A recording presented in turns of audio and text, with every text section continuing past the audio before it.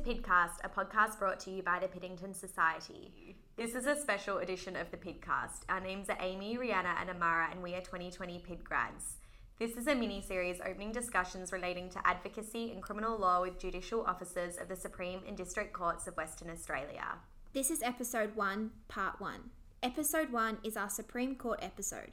In Part 1, we get to know Justice Quinlan, Chief Justice of the Supreme Court of Western Australia, Justice Mazza, Justice of the Western Australian Court of Appeal, Justice Corboy, Justice of the Supreme Court of Western Australia, and the Honourable Lindy Jenkins, former Justice of the Supreme Court of Western Australia. Their honours talk to us about their careers generally and discuss looking after yourself when working in criminal law. We've devised these rapid fire questions to kind of break the ice and so that everyone can kind of get to know you a little bit better. Who would like to go first? Mazza? Okay. So the first question is, if you had not pursued a career in law, what job would you be doing instead? Well, I love stationery, so I'd love to own an office works, or I'd like to be a fountain pen retailer, or on a completely different tack, I'd like to be a film critic, but I think I'll be bad at that. I think you'd be a great film critic. What sort of films? Well, Coen Brothers films, any films. I love films. Any films you can think of, I enjoy. My favourite film, and it's been a favourite since I was a kid, is Lawrence of Arabia. I go back to that film many, many times, and I like it mainly because of the way it looks. It is a beautiful film, not done with any green screen. And it's a gripping story. Although not many women. Yeah. Not many women like it. Yeah. And so the second question is, what is your go-to coffee order? Strong, skinny, flat white. And the third question is, who are the three guests, dead or alive, real or fictional, who you would invite to your ultimate dinner party? They're all John F. Kennedy, David Bowie, and Dorothy Parker. Chief Justice Quinlan, the first question, if you had not pursued a career in law, what job would you be doing instead? Well, I'm a bit jealous that Justice Mazza's already taken film critic. So I am going to quote and rely upon the great David St. Hubbins from Spinal Tap and say, I'd be a full-time dreamer. The second question is, what is your go-to coffee order? It is a long black with 3 shots. And the third question is, who are the three guests, dead or alive, real or fictional, who you would invite to your ultimate dinner party? I would have the American novelist Flannery O'Connor. I would have Saint Teresa of Avila. And I would have Bob Dylan. But I would want Bob Dylan to be in a good mood. Honourable Lindy Jenkins, we'll start with you first. If you had not pursued law, what job would you have done instead? I always wanted to be a clothes tailor. Yeah, make suits. Did you have the talent to be able to make suits? I had some belief that if I practiced, I'd be able to do it. What is your coffee order? He'll tell you what my coffee order is. Flat white. And who are the three guests, dead or alive, real or fictional, you would invite to your ultimate dinner party? How long have you got? Because I've thought a lot about this. So I've come up with 3 names, but they're just 3 amongst hundreds. So Hillary Clinton, because really I'd love to cross-examine her about, why she stayed with Bill. That just really intrigues me. But also she has both lived and worked through some remarkable times. Captain Cook, because I'm reading currently Geoffrey Blaney's book about Captain Cook. It's the 250th anniversary of his voyage to Australia and New Zealand. And I think he's representative of sort of, not so much an adventurer, but someone who set out into the unknown in a a small ship, poorly prepared in a lot of ways, and had no idea what he was going to find, was away for years. I mean, I just think that's amazing. And thirdly, I recently heard a young Indigenous man, Isaiah Daw, speak, and was a foster child in New South Wales, had 17 placements, had a terribly disadvantaged childhood, and now has started a program for mentoring Indigenous foster children in New South Wales, and I thought he was just fascinating. He's had his life has been amazing up to date, and he obviously has some, very positive ideas about Indigenous issues, and I would love to hear them. Justice Corboy, if you had not pursued law, what job would you have done instead? Well, in a purely selfish way, of course, the ideal job is to be a professional golfer until you're about 70, because you can play, earn a lot of money and wander around in beautiful scenic places around the world. Given that I didn't have any talent to play golf, I would have liked to have done paediatrics, been a paediatrician. So that would be the more sensible alternative. What is your coffee order? Flat white. And who are the 3 guests, dead or alive, real or fictional, that you would invite to your ultimate dinner? All right, so my answer's long as well. So purely personally... And he hasn't thought about it. He told me he hadn't thought about it. Purely personally, my paternal grandparents who both died around the time I was born and who cast a shadow across my early childhood, just so I could understand an awful lot about my early childhood, which remains a mystery to me. Being more along Her Honour's lines, then the great inventions of our century, I think, were the unravelling of DNA, and there was a woman, Rosalind Franklin, Alan Turing, because of the origin of the computer and understanding the computer, maybe Robert Oppenheimer, because of the development of the Manhattan Project and then what happened to him after. So that's 3 scientific. And then if you had a comedy night, Lenny Bruce, Spike Milligan, and anybody from Monty Python apart from John Cleese. We're now going to move over to the substantive episode-focused questions, and I'm going to ask you questions about your careers specifically. So how did your careers in specifically the criminal law begin? I started my life working within the Crown Solicitor's Office, but didn't have a lot to do with crime in the first couple of years. Really, my first real interaction with crime was as a judge's associate in the Supreme Court, being the clerk of arraigns and impanelling juries and matters of that kind. Then I did a bit of prosecuting for a while at the Crown Solicitor's Office, and then I would probably what would be described as a dabbler in crime when I was at the bar. I didn't focus on it, but I did enough of it during the time that I was there to be able to maintain the interest in it. But I've probably done more crime since I've been on the bench over 2 years than I did while I was at the private bar. So my career in criminal law began when I was a kid, because my dad, Jim Mazza, was a criminal lawyer. I mean, he was more than a criminal lawyer, but that was his specialty, and that's what he had a reputation for. And so I used to go to the office with him when I was a really small child, particularly on Saturday mornings. In those days, law firms opened on Saturdays. So from that point onwards, I was really sort of steeped in the practice of the criminal law. And when I was at school, I would come and watch trials with him. And when I was a law student, I did the same thing. I clerked for him, and then he and I worked together right up until virtually the day he died.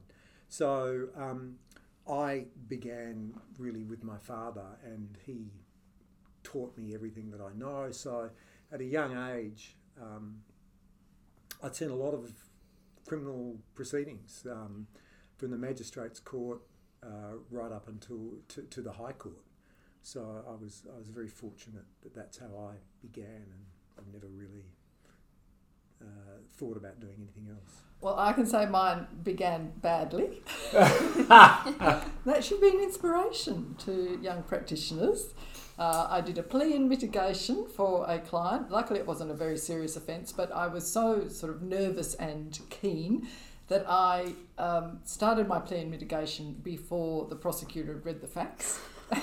And the magistrate was in front of magistrate, and he sort of tried to tell me this, I think 2 or 3 times before I finally twigged that it was not my turn. Well, I probably didn't have a career in criminal law as such, so most of my career I was a commercial litigator and commercial barrister. But when I first started, I did articles with Bob French. And French's practice was probably about 50% criminal law at the time. So for my articles and restrictive practice year, and then I was in partnership with Bob for about 18 months. I did criminal law at that stage, and that was everything. So really, I suppose when I was an article clerk, then my criminal law career began by voluntary work. There used to be a scheme that was run by Legal Aid where you'd spend 2 weeks, 3 times a year in a court of petty sessions as they were in those days, or down in the children's court just giving advice every morning. So I can remember, I think I chalked up one day 55 pleas and mitigation in a day. But did you have any mentors in your career, and how important is the role of a mentor in a practitioner's career? I was going to say I'm too old to, mentors weren't invented when I was a young practitioner.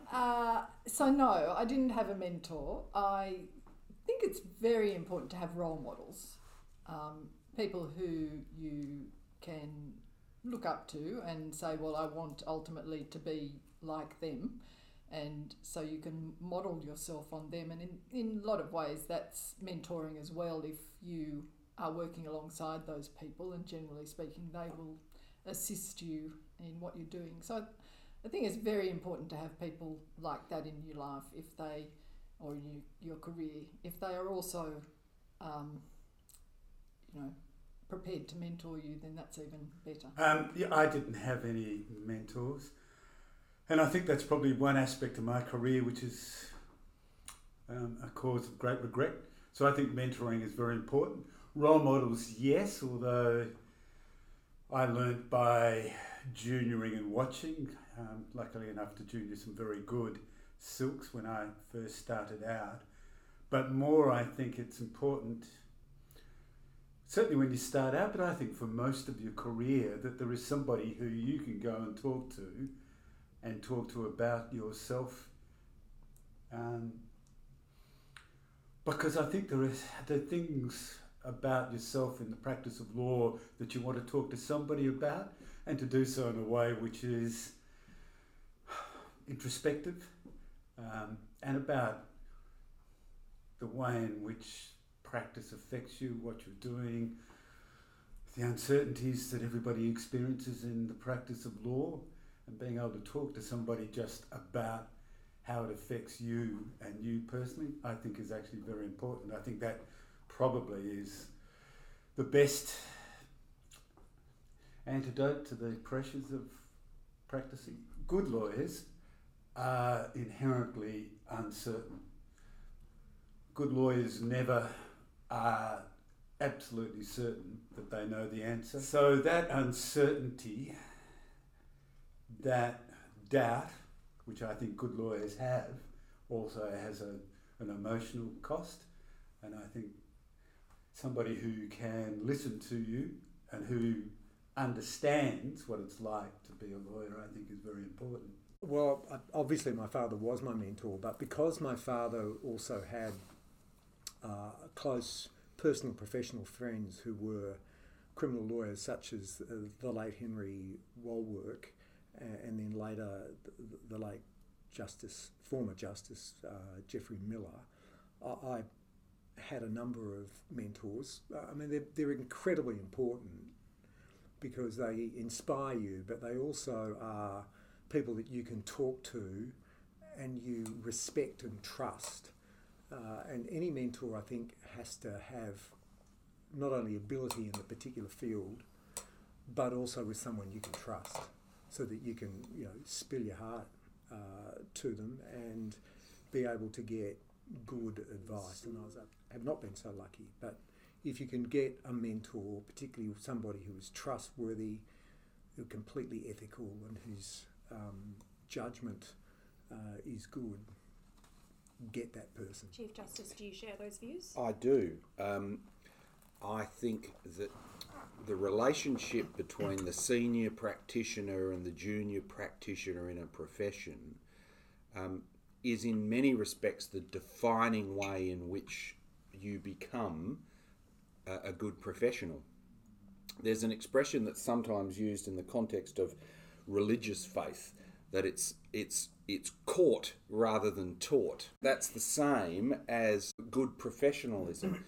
You learn it by a process of osmosis, by being around people who do it well.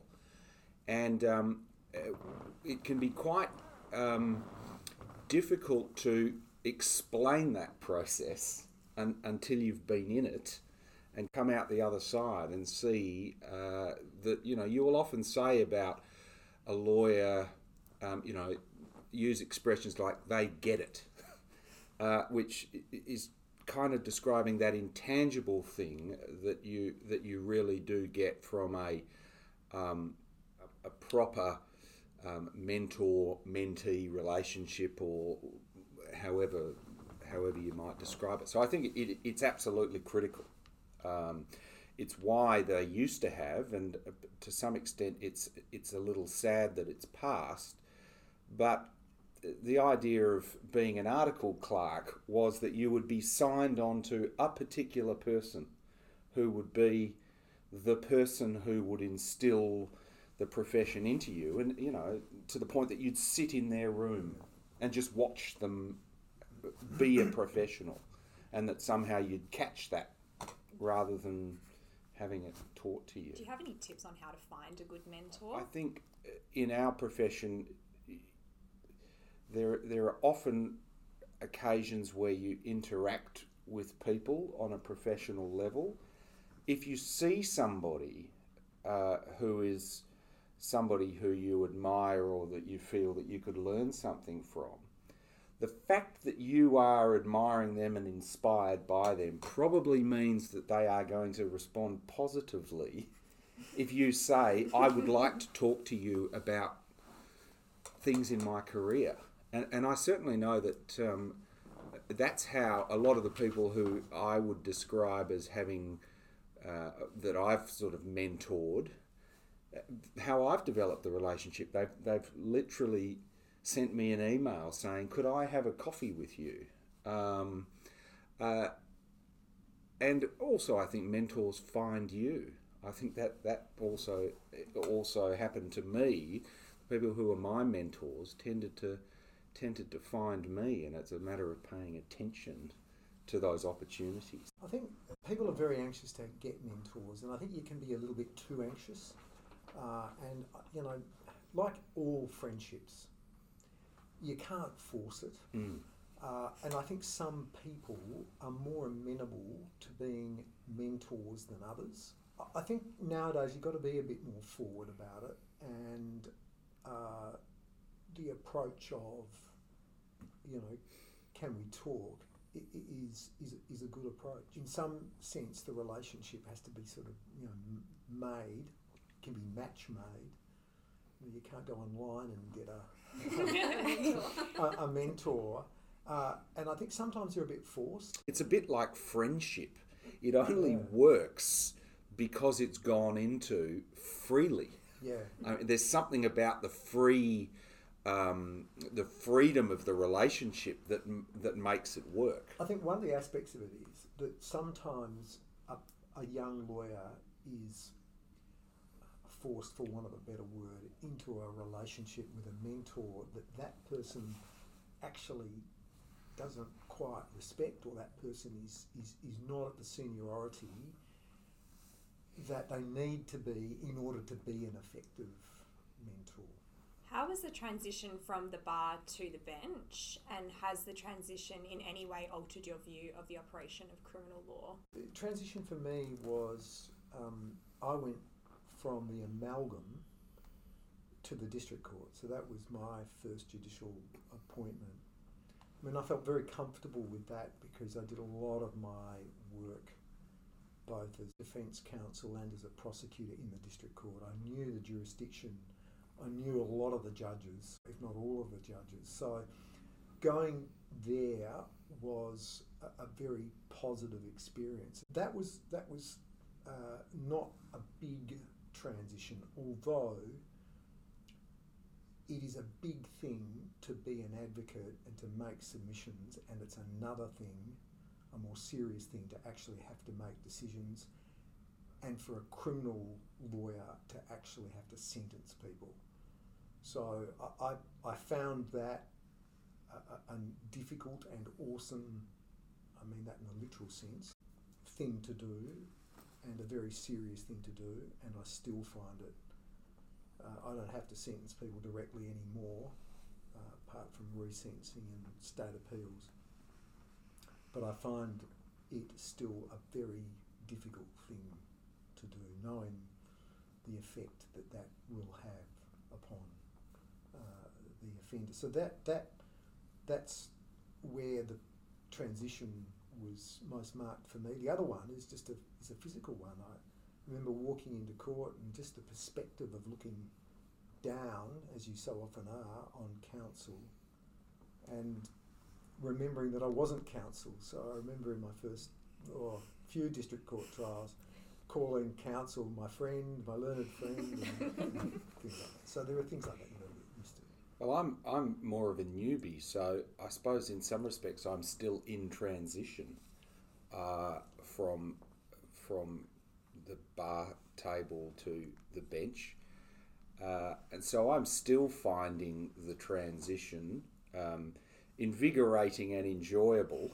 And I too, of course, arrived in a different position in a different environment, but was really fortunate to have a whole lot of people on the court who were able to give me assistance in working my way through what being a judge was, and I still do. I was pretty fortunate just from a job transition that I had the period of time as Solicitor General, because it is kind of a transitional position, because you're still a lawyer, but you've got a public statutory position. You're kind of the interface between the executive government, the judicial branch of government. So I got to understand better, as it were, the behind-the-scenes aspect of the judiciary, which helped.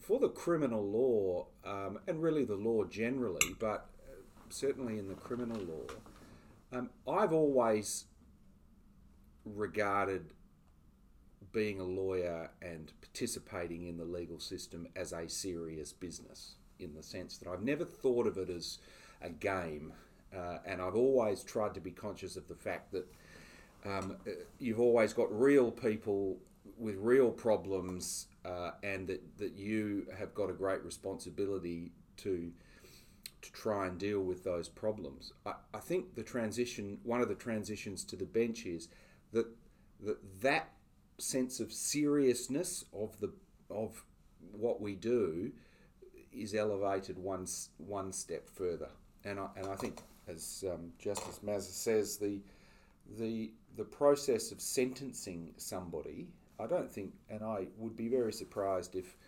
there were many judges who would disagree with this, but I think you'll always remember the first person that you had to send to jail, because it is, as Justice Mazza said, an awesome thing that your words have a defining, life-changing effect on another person.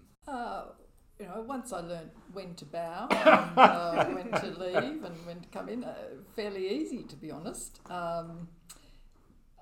There's obviously a completely different perspective from the bench, and that I don't think it has altered my perception of the criminal law.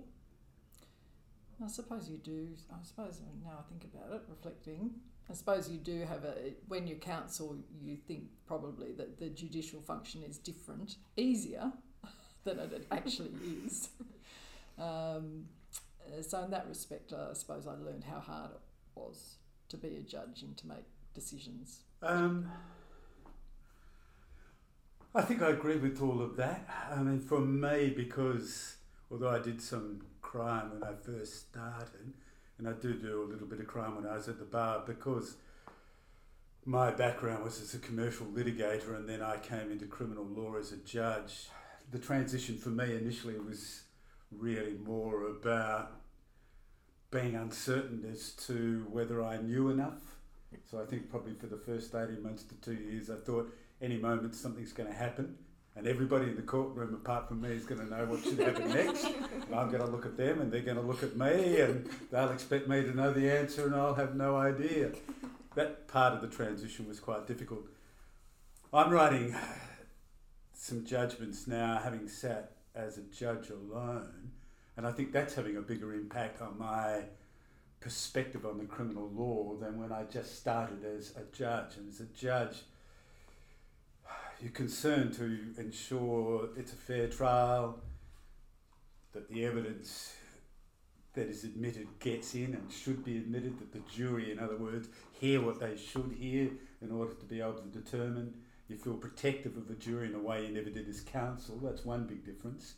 You do feel much more protective of the jury and much more concerned that the jury hears evidence which you know is relevant and that they should hear. But my perspective on the criminal law in terms of the complexity and the reasoning process to arrive at a verdict has been quite significantly affected by having to actually sit down and spell out step by step how I've arrived at a verdict and how that makes you acutely aware of the notion of beyond reasonable doubt and acutely aware of making judgment calls that we expect juries to make and which I think juries should make. Become more aware, I think, of the notion that a jury trial is a much more democratic process. It's much more consistent with our democratic ideal than judge alone, I think. So we just wanted to round out the interview by asking you some questions about how you live a life outside of the law as well. So the first question specifically was in the context of criminal law, because we're often dealing with quite confronting subject matter. How do you go about dealing with that sort of stuff so that you don't end up with things like vicarious trauma and burnout in the long run? It's interesting. I've been thinking much more about this topic in the last few years for two reasons. One, because I've become more conscious of the fact that my staff have been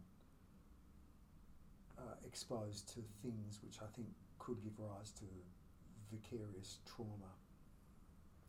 The other thing is that as I've got older, for myself, I'm beginning to think that I notice it more personally. So what do? It's always good to talk about things. So it's always good to talk about it with colleagues.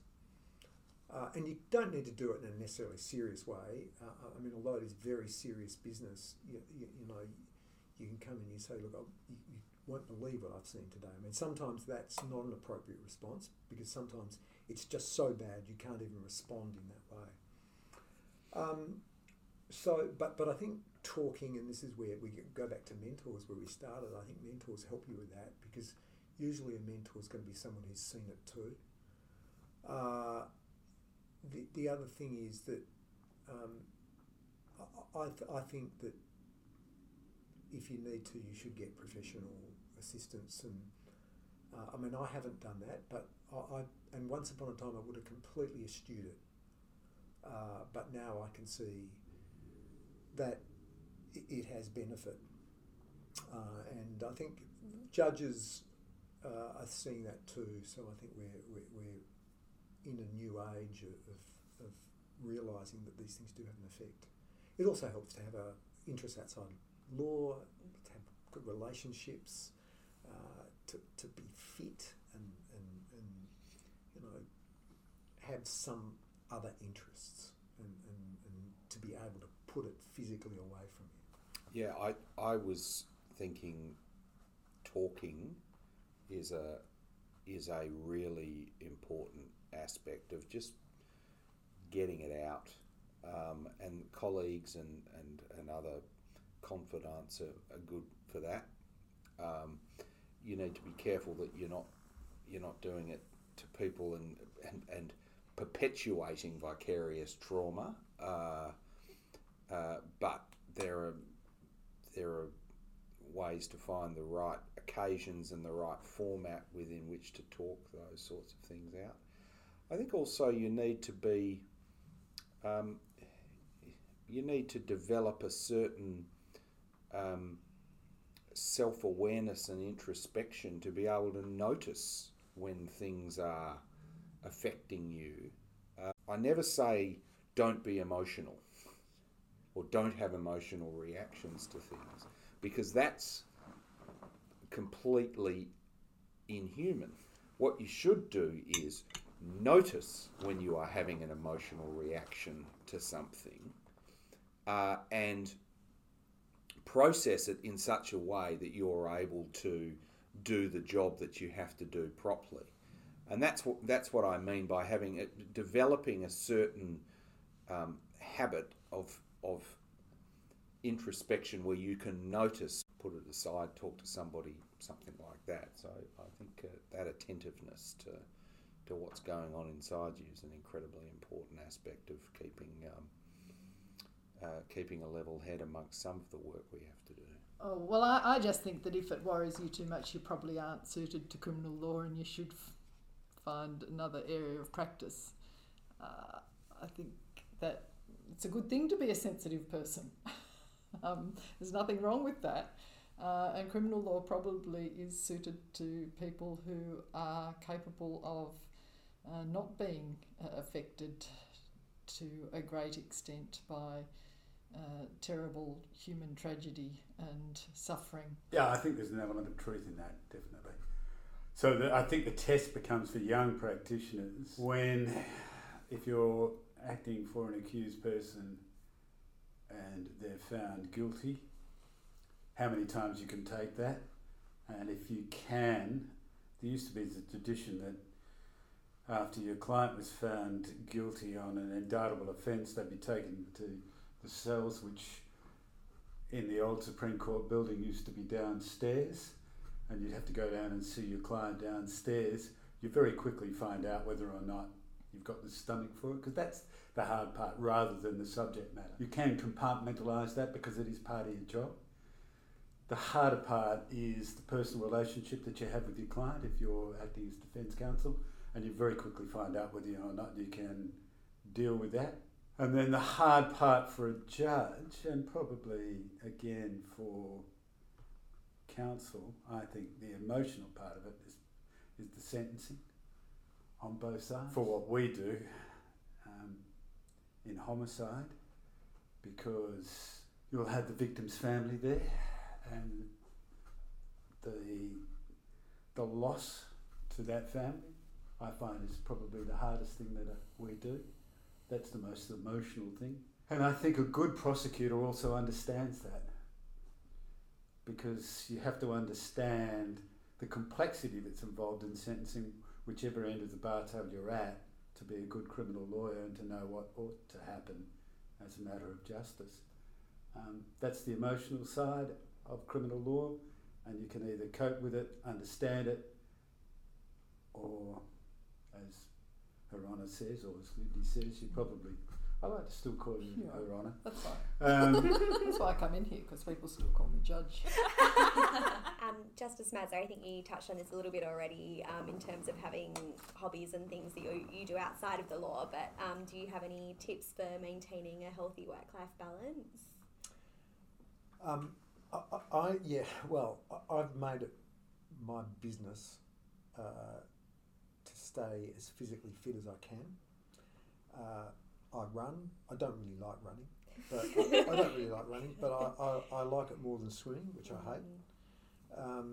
So I've done that. I still blunder around on a hockey field on Saturdays. Heard you got a hat trick the other weekend. Yeah. Congratulations.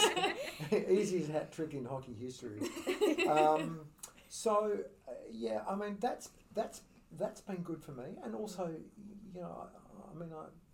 it's the theme of my life that I've been very lucky in a whole lot of things. I've been very lucky, in my marriage, in my family life. I've been lucky with my friendships. although I don't put as much time in those as I'd like to. But you've got to just have a life outside the law. You just can't be immersed in the law 7 days a week, 24 hours a day. So that's how I've done it, and I've got other interests. I try and read widely. Said earlier, I love watching films. Netflix is good. Those sorts of things. Netflix or Stan or Amazon Prime or all the other things that I waste my money on. So I think it's important just to have that. The other thing is, as the Chief Justice has said, the work that we do is serious. There's just you can't trivialise the work, but as other people have said in these sort of situations, you can't take yourself too seriously. So don't do that either. It seems to me that your human relationships are the single most important feature of the balance in your life generally. There can be a bit of a danger with some of the metaphors we use about work-life balance. Firstly, the balance makes it sound like a scale, so you've got to put this much on this side and this much on this side to have it. Or the other metaphor that's often used is juggling. My family life is one ball, my work is one ball, my health is... And you've got to juggle them or they'll all fall down. I like to think of the better metaphor as being like a jigsaw puzzle, that they've got to all fit together. So that yes, you've got to have the things other than the law, but your life's got to fit together as a coherent whole. So I'm not sort of a judge from during work hours, and then a husband and father in non-work hours, but I'm both at all times. So that you're bringing all aspects of your life. Nothing worse for people, I think career-wise, for people who wish their lives away about where they want to get. People who, for somebody who thinks, I've got this work and all I'm going to do is plan and think about the next holiday I'm going to have in 6 months' time, because then you're always living somewhere else, or that I'll be happy once I become a partner, or I'll be happy once I move to here. You've got to see the work that you're doing each day as important. Sometimes in keeping that jigsaw going, the work pieces are a bit bigger than the others, but it's a constantly changing thing. But I think keeping that integrity of the whole thing is what you want to try and keep an eye on. There are going to be times where your work consumes you. So if you're going to do a long trial, your work is probably going to be the priority. It's going to be the one thing that you're living with, you're sleeping with it all the time. But there are also got to be times where your outside life, your family life, is also, that's the thing that's foremost in your mind, and your work is somewhere else. And the most fortunate thing you can have are human relationships in your life where those people know when you're in one stage and when you're in another. When you need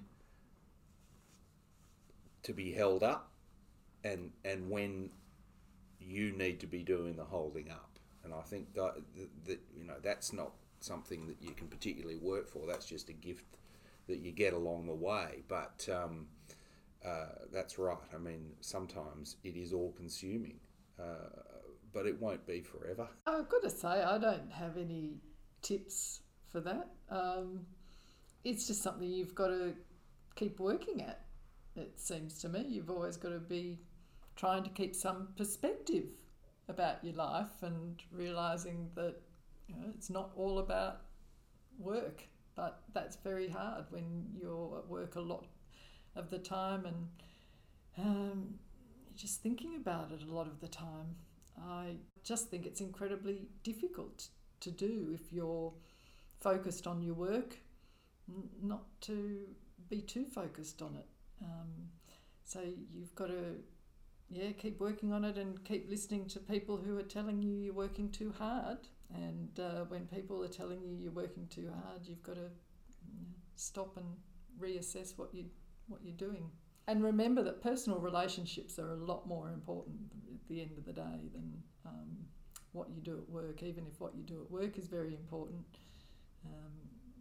your family's far more important. Well, at the risk of being hypocritical, don't over worry.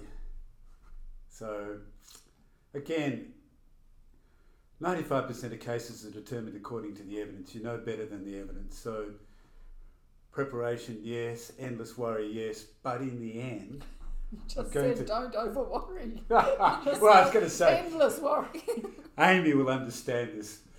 There's an associate for whom I have said that when I retire, the job I'm actually going to do is I'm going to manufacture T-shirts under the label "Perfection is Tyranny." From Amy, Rhianna and Amara, we wanted to say thank you for listening to this podcast mini-series.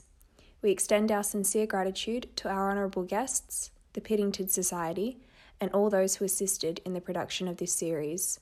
Without wanting to sound too cliche, if you liked the content, then please like, subscribe, and or leave us some feedback.